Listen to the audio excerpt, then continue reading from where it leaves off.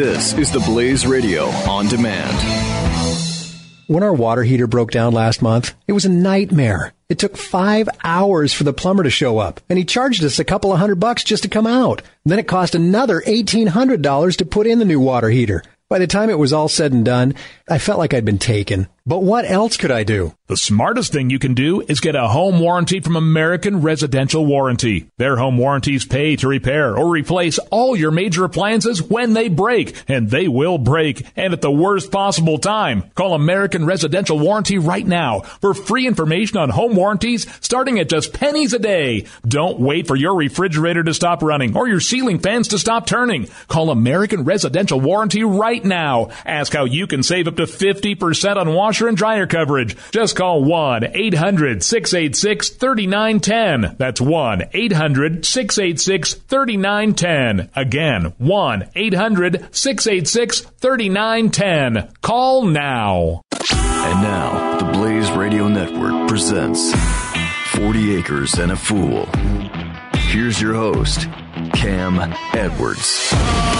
Greetings from the near frontier. Thank you so much for tuning in to another edition of 40 Acres and a Fool from the Blaze Radio Network. Cam Edwards, Miss E. Hello, Miss E. Hello.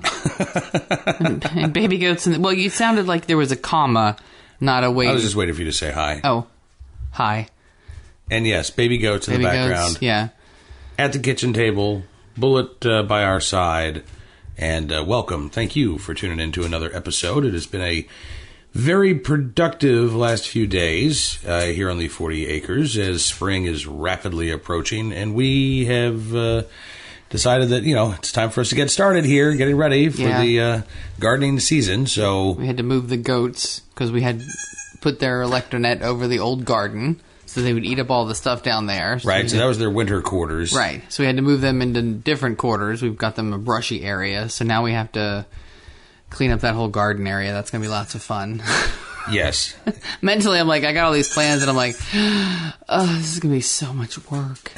Well, that's why I was trying to talk you into reducing our footprint, our garden footprint this year, not expanding it. No, I'm not expanding it. Oh, but, yes, we are. Well, we're going to have all of that space, and we're going to have. Well, no, but I'm not tomatoes. using all of the space down there. I'm using some of the space, but the onions come up, they're done. The garlic comes up, it's kind of done. The beets come up, they're done. This is like the root crops. They don't have to be done. We could replant. No. We've only done one season so far. We could probably double dip, but we usually end up using all the seeds.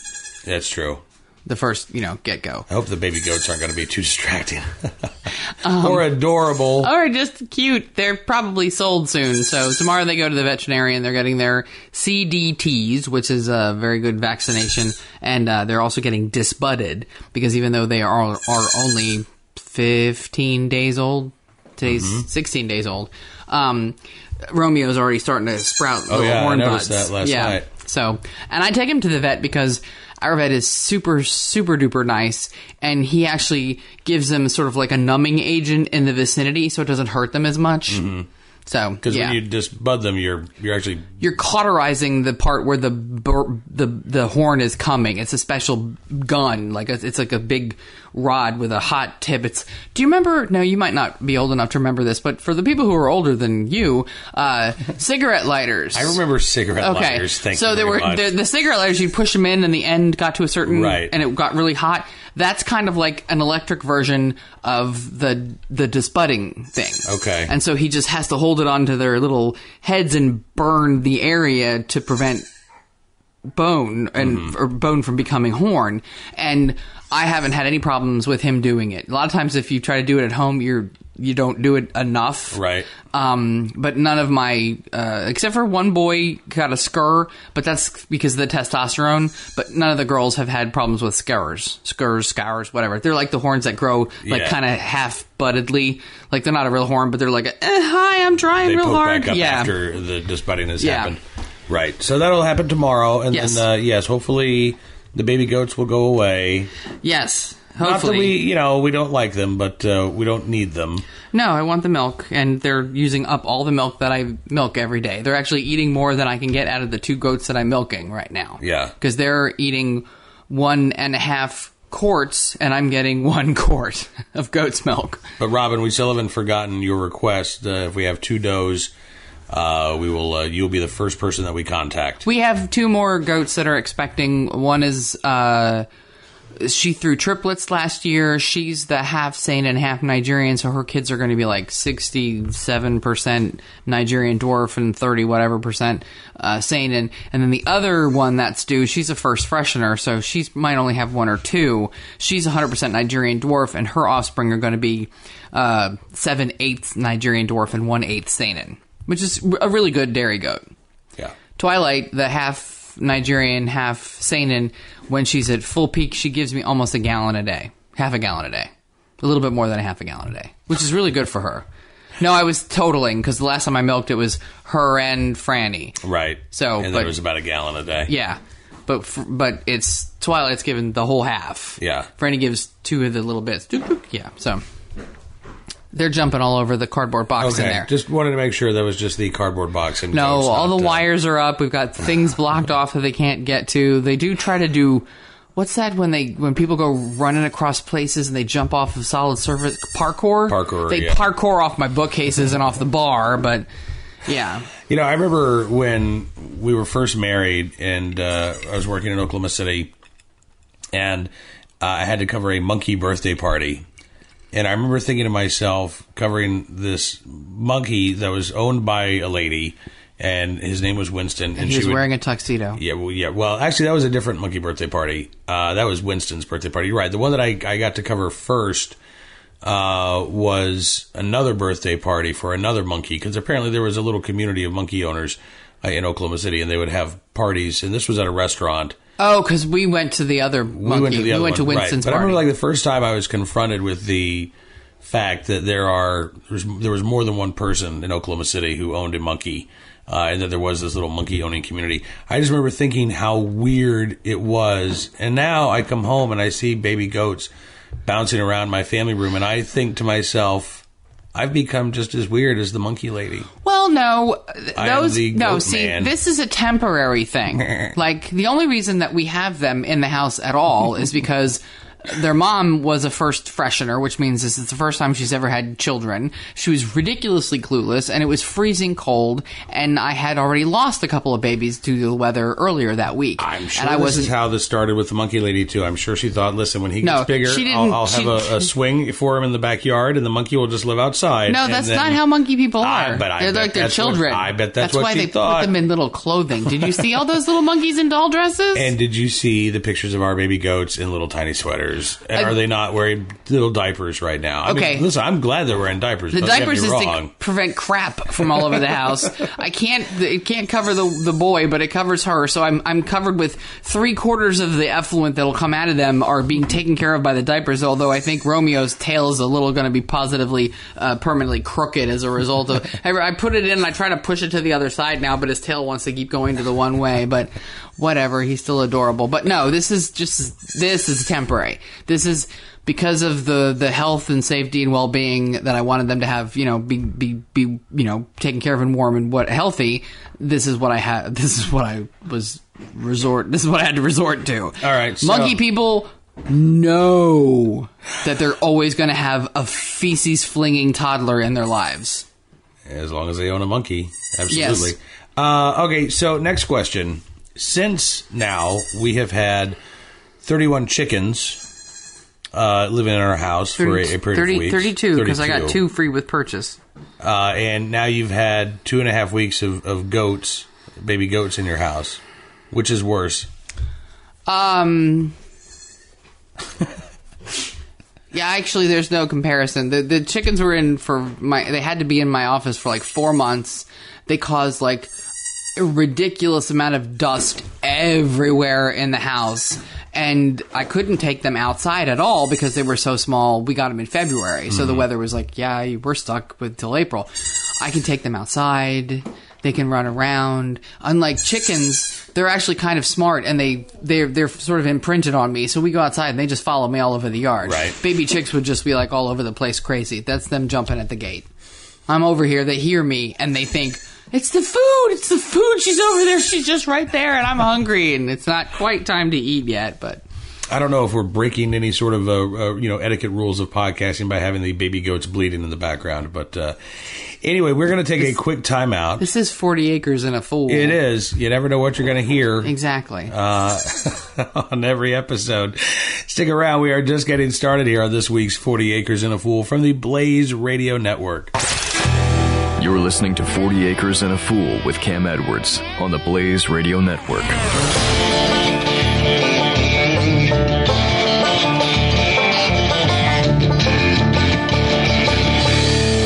When our water heater broke down last month, it was a nightmare. It took 5 hours for the plumber to show up, and he charged us a couple of $100 just to come out. Then it cost another $1,800 to put in the new water heater. By the time it was all said and done, I felt like I'd been taken. But what else could I do? The smartest thing you can do is get a home warranty from American Residential Warranty. Their home warranties pay to repair or replace all your major appliances when they break, and they will break, and at the worst possible time. Call American Residential Warranty right now for free information on home warranties starting at just pennies a day. Don't wait for your refrigerator to stop running or your ceiling fans to stop turning. Call American Residential Warranty right now. Ask how you can save up to 50% on washer and dryer coverage. Just call 1-800-686-3910. That's 1-800-686-3910. Again, 1-800-686-3910. Call now.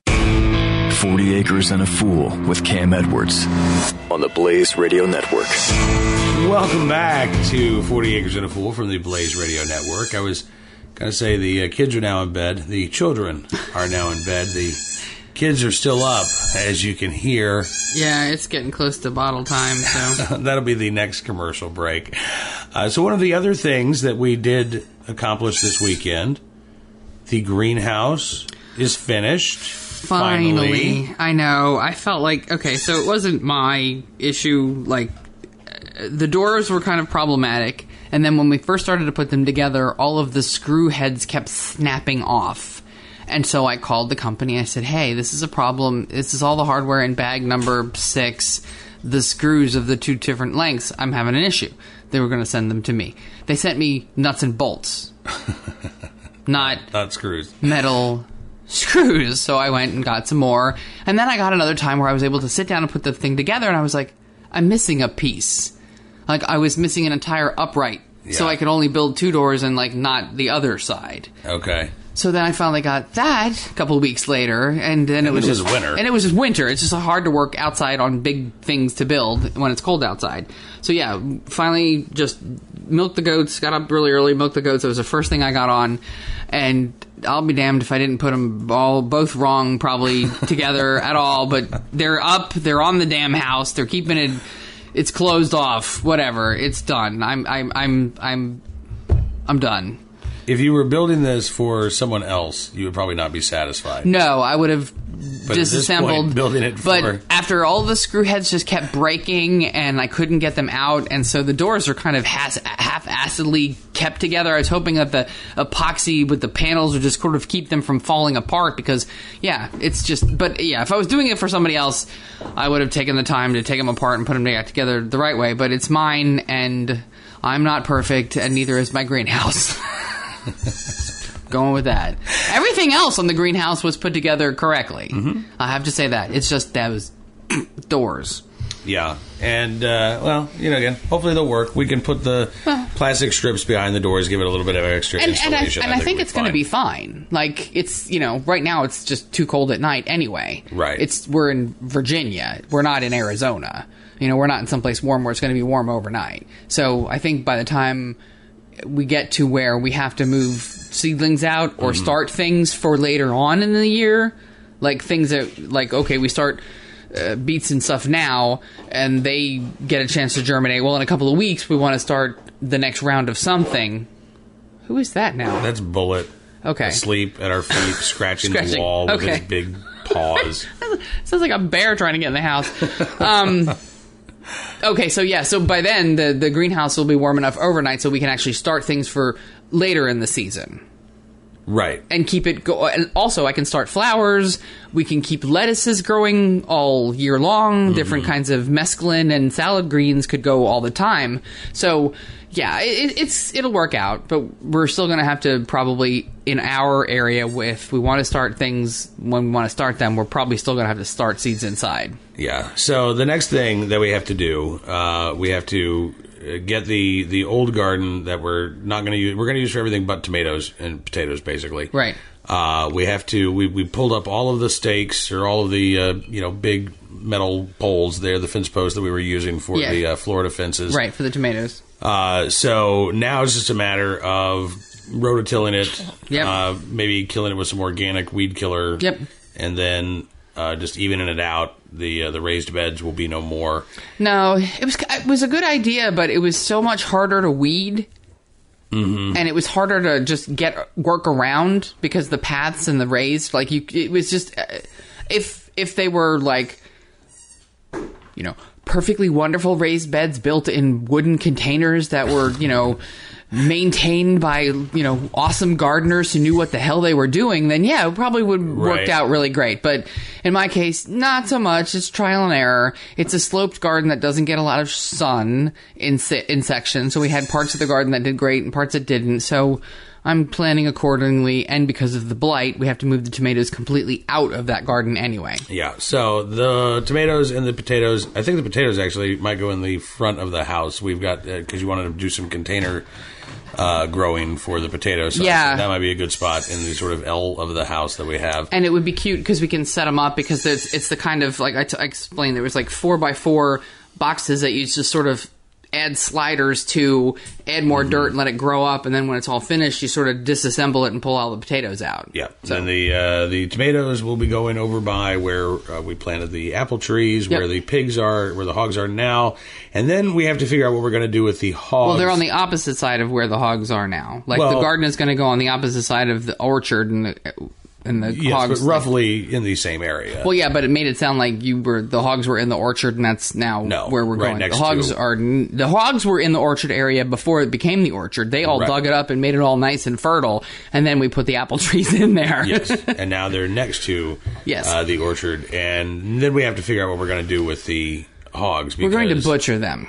Because it's all money in and nothing out. We had this conversation because we're just paying to feed them. They're not going to get any bigger. They're just going to get fatter. Mm-hmm. And they're going to get tougher because they're going to get older. Mm-hmm. And we've run out of sausage. And that's tantamount to a crime in our family. That's our bacon supply right now. Well, I have a belly to cure, but there's only a couple of actual slabs of bacon. So there's something else. And we had a friend of one of our our second oldest came to me and said, "Hey, I'm a butcher." He's learning how to be a butcher. I love his pictures on Instagram. We have a mutual admiration society going on with the meat things. And he wants to do some charcuterie for his wedding in September. So he wants to come down and maybe help me butcher some hogs and take some with him. And I was like, you contacted me at the perfect time. We were just talking about how they're all money in and nothing out right now. And sure, let's talk about it. Here's my phone number. We'll discuss things this weekend. So we've got 4 younger ones, and then we've got Abigail, our breeder. Abigail's staying. Keep, right? Yeah, she'll just be the pet mascot. I mean, she might be too fat to breed. We might be able to get lucky, but she might be a little too fat to breed. But she's just, I can't do anything. I mean, she's got too much personality right now. I can't eat Abigail. We ate Martha because she was kind of she wasn't very nice. But Abigail's kind of like a dog. She talks to you. She comes over. She wants scratches. She's real nice. Geez, Bullet almost bit my thumb off tonight getting a piece of meat. Abigail's actually nice and gentle when she takes things out of my hand. Right. So she'll be like the mascot until she's just luring you in. Old and ornery, and then I'll be like butchering her like that 5-year-old 800-pound hog going, "Oh, Abigail, you just got out of hand." That was the one you trained on? Yes, the supersized 8. Which was a pet hog? It was a pet hog that was like 5 or 6 years old, but the people just couldn't do anything. They couldn't process him because it was their pet. Right. But he was like 8 he was easily between 800 and 1,000 pounds. So there was no containing him. So he was wreaking havoc on their farm. And it was like, well, we need to get rid of him, but we can't do it. So can somebody else come get it? And that's how I learned. I learned on the big super size, which is kind of cool because it's kind of like, you know how that game Operation, you have the little tiny tweezers and the little tiny holes that you have to kind of get your thing, you have to get it out without getting zapped? Right. This is like Operation on steroids. So everything is so big that you can't really mess up. You can see all the parts and you're like, oh, that's where that is. And you can get, so yeah, it was really cool to learn on something that big. But now to scale it back, like the next thing I did by myself, or with my friend was a little tiny goat. It's like, okay, it's kind of relative, but not you guys. You're going to go to a new home. We're not going to eat you. It's okay. Nothing personal. It's not often we get a live audience that's so reactive to what we're saying. All right, we might need to take a time out here. Is it feeding time for them? Not yet, right? No, it's way too early, and I don't want to wake up at 4 o'clock in the morning to feed them again. So no, they're going to have to wait. All right, well, we're going to have an audience here for the next couple segments of 40 Acres. Think of it as the chorus. That's right. It's almost like a laugh track. That too. At inappropriate moments. A laugh track is but someone who's really drunk and maybe half deaf. I was thinking running the laugh track, so they just they're not paying much attention. Maybe they've got attention deficit disorder. I was thinking old timey, like William Shakespeare, where there was always off in the distance there was the chorus that would like even old timey, or like the Greek chorus, right? Yeah, and the Greek chorus. They always had something to say. Yeah, whether you wanted to hear it or not.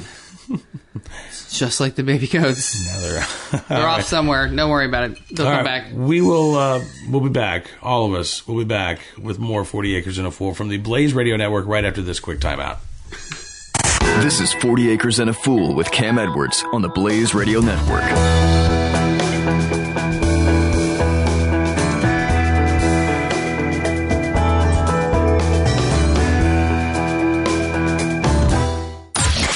Jay Severin.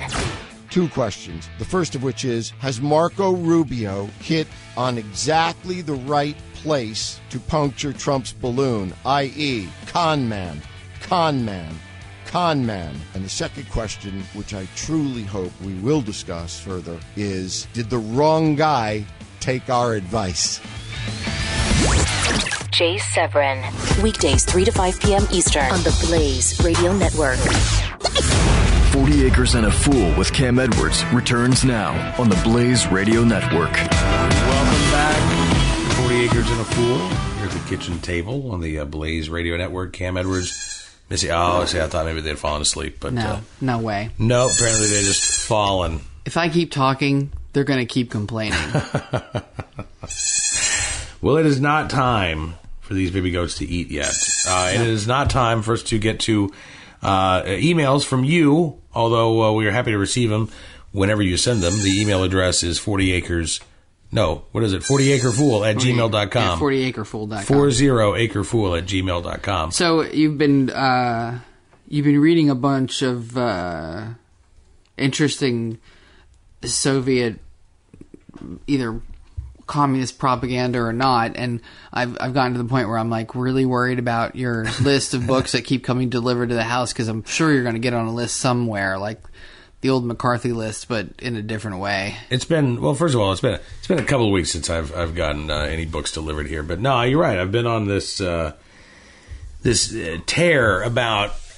I'm fascinated by the stories of people who defected from the Soviet Union. So and who defected from communism. Did this whole thing start from being fascinated by the actual true story behind the TV show The Americans? No. No? No, before then. It started when I read this book called Witness. No. Yeah. Americans was a couple years ago. Witness was not that far away. Witness came out in the 1950s. Yeah, but you just read it recently. No. I've reread it. I read it probably starting 5 or 6 years ago. And have read it several times since then, and I've also read more and collected more Whittaker Chambers books. But no, that was the start, was reading Witness, which is the story of Whittaker Chambers, who was a Soviet spy, an American Soviet spy who broke with communism in the late 1930s, and then came forward in the 1940s and accused Alger Hiss who worked at the State Department during World War II and at the time was the head of the Carnegie Foundation for World Peace, accused him of being a Soviet spy. And that's what got me started reading this whole genre of people who either left communism or they left the Soviet Union and left communism, and then they wrote their stories because it started in the 1930s, and then, I mean, really up to today, this is, you've got these books coming out, whether it's, leaving the Soviet Union or North Korea or China. And it's fascinating to read all these similarities of people who are leaving totalitarian regimes. That's what really interests me. Well, that's all they got right now. They leave the totalitarian, and they're like, ooh, you've left. What are you going to say? So everybody writes a book, and they're all going to say the same stuff. Like, it sucked. That's why I left. Yeah, but the it sucked is part of it, but it's only part of it. Everybody has their own stories, and everybody left in their own different ways. Like I just read this one book. It came out just a couple of weeks ago, as a matter of fact. It's called The Most Wanted Man in China. I just finished it. It's by this guy, Fang Lizi, who was a physicist, and he was born in China in the 1920s. He was born before communism, and he was in college, actually, when the communists took over. He was expelled from the Communist Party in the 1950s, spent 28 years outside of the party, kept having to, they kept sending him to go, work on farms and go be a coal miner. And he's a physicist. Well, that's because they had that really stupid, like, everybody should learn everything thing rather than the specialty thing. It was the intellectuals needed to be put in their place. They needed to be taught by the proletariat. But it was basically just punishment for the intellectuals. It was punishment for the people who had the unmitigated gall to go ahead and get themselves educated. That's just stupid. Why would you punish somebody for being smart? You could be educated. You couldn't think improper thoughts. You had to use that education for the good of society. You had to use that education in its proper Marxian form. You couldn't be guilty of rightist elements, which is what this guy was kicked out of the Communist Party for. And then he got restored to the Communist Party like 28 years later in this reform period. And so he started speaking out about the need for reform. And he was one of the guys who inspired the Tiananmen Square protests in the late 80s in China. And then he ended up having to leave China, and he spent 20 years here in the United States. And so he spent 13 months in the U.S. Embassy trying to get out of China. And this is when he wrote his memoir called The Most Wanted Man in China. It's absolutely fascinating to see, how the scale sort of fell from his eyes. That to me is what's most interesting. Yes, it's everything's, everybody who writes a story about living under communist rule talks about how awful it was. What's fascinating to me is what did it take to get you to leave? Right, because you liked it at some point.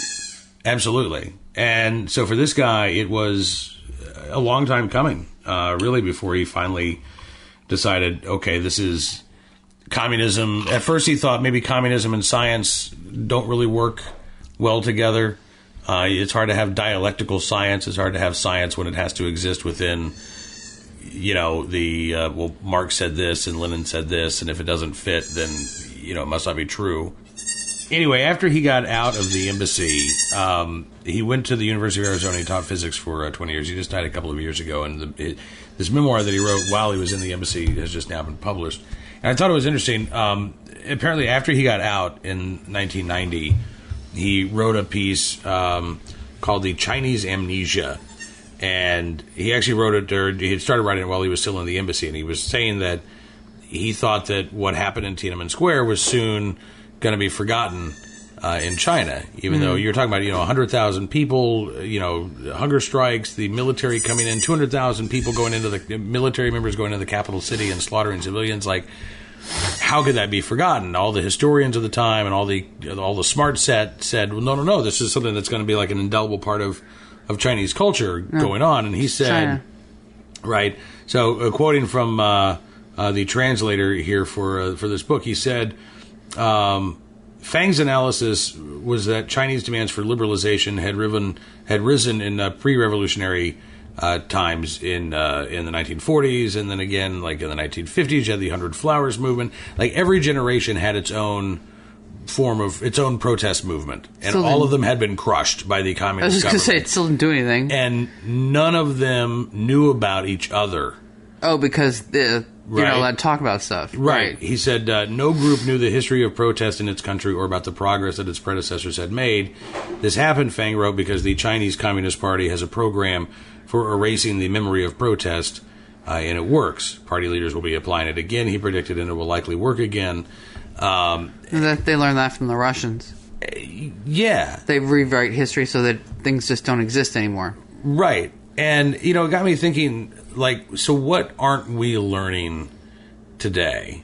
Yeah, I've had these conversations with Kyle Morgan, our technical director down in Farmville, about how, in history class, back in high school and in college, but a lot in high school, you get to the end of the year, which is the time, and so now you're up to, generally speaking, like the modern history, right? The stuff that may have happened in your lifetime or your parents' lifetime or your grandparents' lifetime. But it's the end of the year, and you have to rush through all of that content, or you don't even cover some of the content that you should be covering because, you run out of time to talk about the stuff that is, generally speaking, more relevant to you, right? Yeah, I don't remember learning about current events in history. I remember Mrs. Scatia just writing scads and scads of notes on the board about early American history. Right. Do you remember learning much about World War II even? No, not in high school. Right? Wasn't until I got to college that I learned about World War II stuff. Yeah. But even then, I didn't take that. I was a liberal arts major. I only had to take 1 or 2 history classes, and I took them over the summer to get them out of my way. So. It's just fascinating to me because we talk about clearly there is that sort of civic ignorance, the growing civic ignorance, where people just don't know about the Constitution. We're not teaching that, Well, but we're we're apparently also not teaching our history either. We're not teaching anything. We're failing in geography. We're so behind a lot of other countries in math and other sort of science things. It's I don't know what we're teaching how to be politically correct. We're teaching how to not hurt each other's feelings. We're teaching how not to bully. Oh, we're doing a crappy job of that too. If you've noticed that, yeah, right? There seems to be a lot of hurt feelings. Well, that's because the little precious snowflakes get hurt feelings very easily. But we're not teaching much. The higher you get in the educational system, I swear, the less we're actually teaching. Like colleges. I mean, honestly. What are they now? They're safe spaces for our precious little snowflakes to complain about how badly they're being treated. I think, again, only for I think only for some of those college students. I would like to think Rutgers did it. I was disgusted. Listen, everybody's doing it.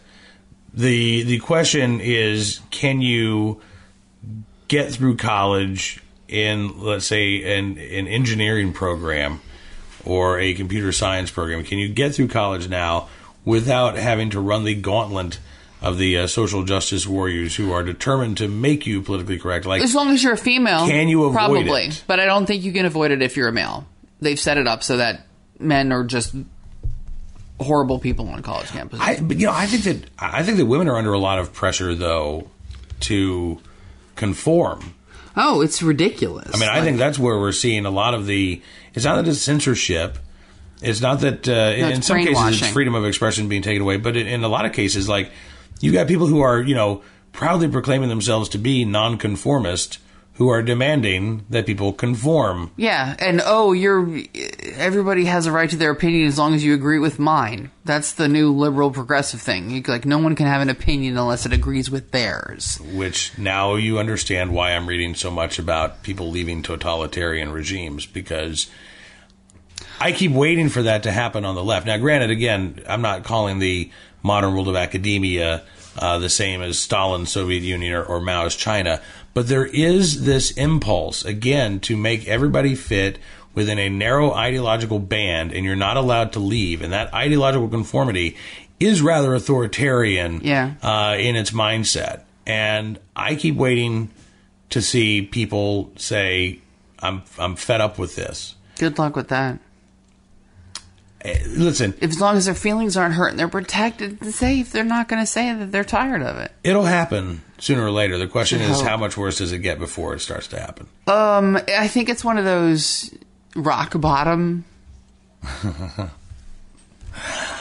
Well, something that can't go on forever won't, and I guess at that point it's going to be, does the higher education system implode financially? Oh, it's going to have to, before it because if Bernie implodes Sanders ideologically? decides that he's going to run the system, then everybody's going to get free college. So the entire financial system of the educational system is going to just blow up. Education Secretary Mike Rowe. I'm just going to leave that there. Yeah, because he would actually put everybody out there, like, get them to do the things that that are useful. He was my first choice for I president thought this year. I was almost going to write him on the bottom of the ballot and put my own big circle in, because I as much as I think he would do an awesome job too, I like him too much to subject him to that. I understand. All right, why don't we take our final timeout? It's still not time to eat, baby goats. It's not time to eat yet. When we return, we'll have your thoughts here on 40 Acres and a Fool, so stick around. We'll be back with more right after this. 40 Acres and a Fool with Cam Edwards on the Blaze Radio Network.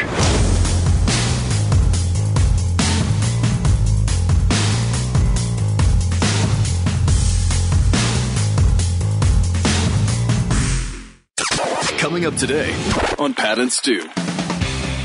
Jeffy's a spammer. Spamming a lot of his websites. You probably get some enlargement pills from Jeffy. Ads I like to send out ads to people who are in need, not customers yet.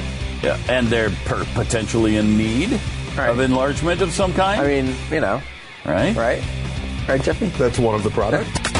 Pat and Stu, weekdays at 5 p.m. Eastern on the Blaze Radio Network. Welcome back to 40 Acres and a Fool with Cam Edwards on the Blaze Radio Network. It's quiet here at the kitchen table on 40 Acres and a Fool. Which means the goats are probably into something. Or Doing chewing on something they shouldn't be doing, right. So we'll make this our last segment here. We've got some thoughts from you to get to. The email address, again, as always, is 40acrefool@gmail.com. Now, I did see on Twitter this evening, it's Tuesday night, Super Tuesday night, as we are recording the podcast this week. And our friend and sort of neighbor Felicity said, voting today was about as much fun as the last time I had to deliver a dead lamb. And it was encephalic. Anencephalic, I think. Wow, she says the parallels just keep coming. Felicity, you don't seem to be particularly enthused about voting, and I think many of us feel the same way, unfortunately. It's like my civic duty hurt today. Yeah, this is one of the... Look, I mean, I think we are a nation that is fed up and disgusted with our political class, and frankly, more and more we seem to be a nation that is fed up with... we seem to be fed up with our fellow Americans. And, look, I don't think this is a good place to be, honestly, for anybody.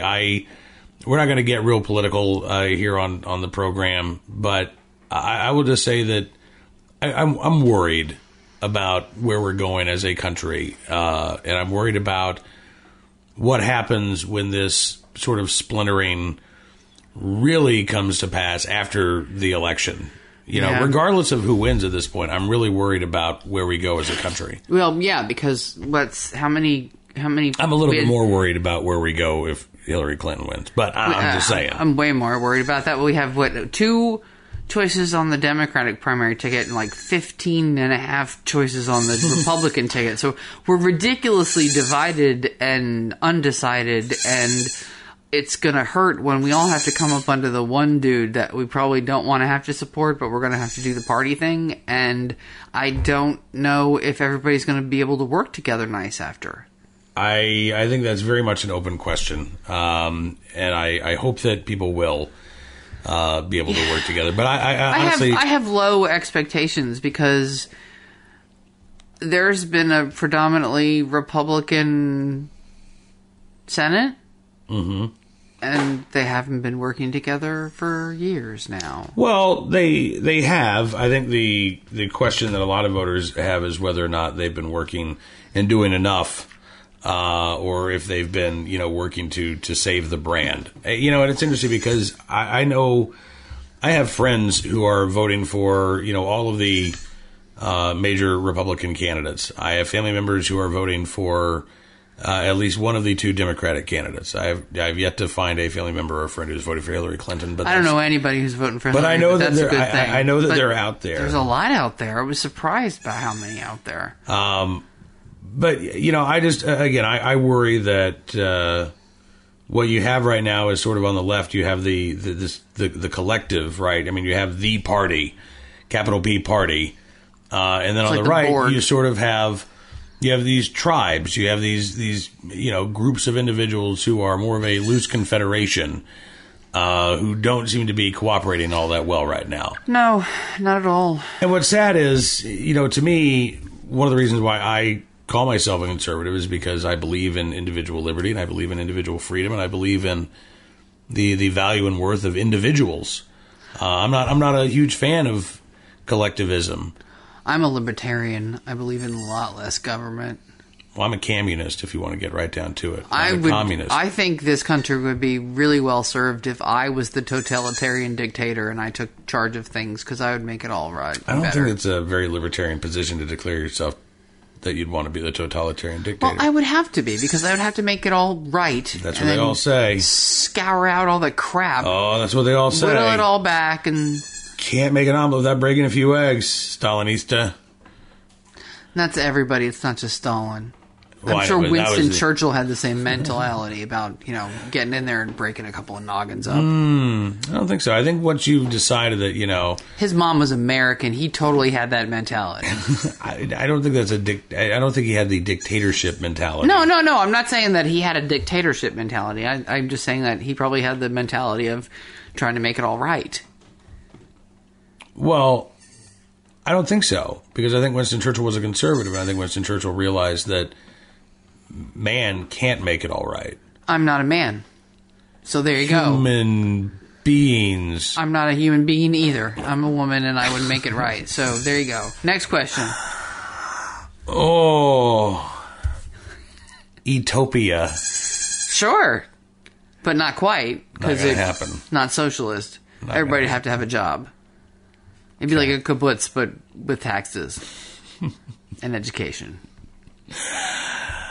Okay. And a strong federal government taking care of the military, the highway system, and the United States postal system. And that's pretty much it. Even though the United States postal system is a separate entity, not terribly governed by the United States government, and has its own thing going on, that's all they should be in charge of. Period. That's it, huh? Roads, military, postage. I'm good with that. And there you go, a minimalist. And a flat tax. Even Forbes agrees with me on that. It's going to be hard for you to be a totalitarian if you're so minimalist in that regard. Well, whatever I am. I'm totally in charge. That's the mentality of my totalitarianism. I'm totally in charge. I'm going to fix this. I'm going to make it right. You're going to listen, and then it's all going to be good. Great. Okay. See, I'm never going to get elected, so it doesn't matter. Not. So it's all pipe dreams and stupidity, but it's a hell of a lot better than what I'm looking at right now. Well, I'm looking at an email from Bailey, who wrote back in, who said he wanted to let us know a little bit about him. First of all, Bailey is 21 years old, a native of Wisconsin. Bailey wrote in last week. He says his girlfriend is a year younger than he is. Not currently in school, working a full-time job, saving money just someday, hopefully soon. Move to a small farm and start a family. Bailey says, I'm also in the Wisconsin Army National Guard, and funnily enough, he says, I did my basic training at Fort Sill, Oklahoma. I would rather not go back. No offense, he says. I understand. Lawton is not the prettiest part of the state, Bailey. Bailey turned 21 in July. He says, so in October, he finally had enough money saved up to purchase a handgun and get his concealed carry license. Bailey's also an avid listener of Cam & Company as well. Thank you for that, Bailey. Bailey says, now to the important bits, I wanted to share with you guys a little about what Wisconsin is like this time of year. The weather is very confusing. Yesterday, it was 53 and sunny here in Milwaukee. Today, we have a winter storm warning for 4 to 6 inches of snow. He says, in all honesty, this is one of my favorite parts of living here. The ground is starting to turn green. Animals are poking their heads out from their burrows. I have a rather distinct memory of tapping our giant maple tree in the backyard and rescuing baby bunnies that got their heads stuck in the chicken wires surrounding our vegetable garden. Whatever anyone tells you about Wisconsin in the wintertime, the spring rebirth more than makes up for the dreary, dark cold that permeates everything between November and March. Bailey says, I love animals, particularly farm animals. Goats are the bomb, says Bailey. Do you want, Bailey, if you want, we've got a couple. Ship a couple, yeah. Yeah, you can come down and pick one up, even though I've never had the opportunity to raise any, says Bailey. I do, however, he says, have a great deal of experience growing vegetables and composting food scraps and the like. Unfortunately, he says, I'm not sure how much of my knowledge will be applicable to you Virginians, since Wisconsin has a much shorter growing season and different climate considerations. But he says, that's all for now. Got to get back to work. And says he'll keep his eyes peeled for more baby goats on Instagram. Well, thank you, Bailey. There will be more baby goats coming on Instagram. I don't know how often you've been able to snap pictures. They're always moving. It's really, really, really hard to take a picture of what's essentially a Mexican jumping bean with like the spring ability of like something on acid. Like Seriously. It's insane. Like I took a picture of them earlier today and I was like, they're enjoying the grass, but most of the time it's just they're like streaks of brown and polka dots just running all over the place. Right now they're wreaking havoc in our family room. Yeah. Parkouring off the bookcases and nibbling on game boxes. They've discovered they like to eat plastic for some annoying reason. I'm like, that's a goat thing, apparently. Yeah. So we'll do what we can, but we do have again some other ones on the way. I wish I could compost the food scraps. Like there's some things that I should probably be putting in compost, but then everything else is just fed to the hogs. Right. So. Yeah. And Rob wrote in, actually just forwarded a video from YouTube. Thank you for this, Rob. This is pretty interesting. The world's 10 most expensive fruits, which... as far as, like, raising and as far as selling. Oh. Yeah, so, like, number 10 was a Densuki watermelon. Praised for its unique sweetness, this melon also has a very distinctive look. It's all black and lacking stripes. At its price point, it's a grocery store standout in 2008, a 17-pounder... sold at auction for $6,100. Holy moly. That's like those black chickens. Have you seen them? Yes. They're $5,000 for a breeding pair. Yeah. Black eyeballs, black feathers, black skin, black meat. Yeah, that's even weird. Even black eggs. Weird. That's kind of... I mean, just the outer... Right. I mean, the egg, well, yeah. inside, all inside eggs is all the same. Sure. It's just the color. But I'm just... That, even for my goth... side is just a little too bizarro. I don't think I'd want to... It's a big Asian delicacy, but I really don't think I would be all that jazzed about eating black chicken meat. No. I think my brain would be like, that's not good eats. Goth Chicken sounds like a great name for a band, though, It right? does. Didn't they open up with the Smashing Pumpkins one year? I thought it was Alice Cooper, but I could Probably. be wrong.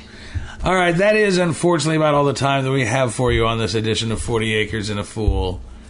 Until we meet again, be safe, have fun, live a little, learn a lot, and we'll talk to you soon. Say goodnight, Missy. Good night, Missy. We'll talk to you soon here on 40 Acres and a Fool from the Blaze Radio Network. Good night, baby goats. Not yet. 40 Acres and a Fool with Cam Edwards on the Blaze Radio Network.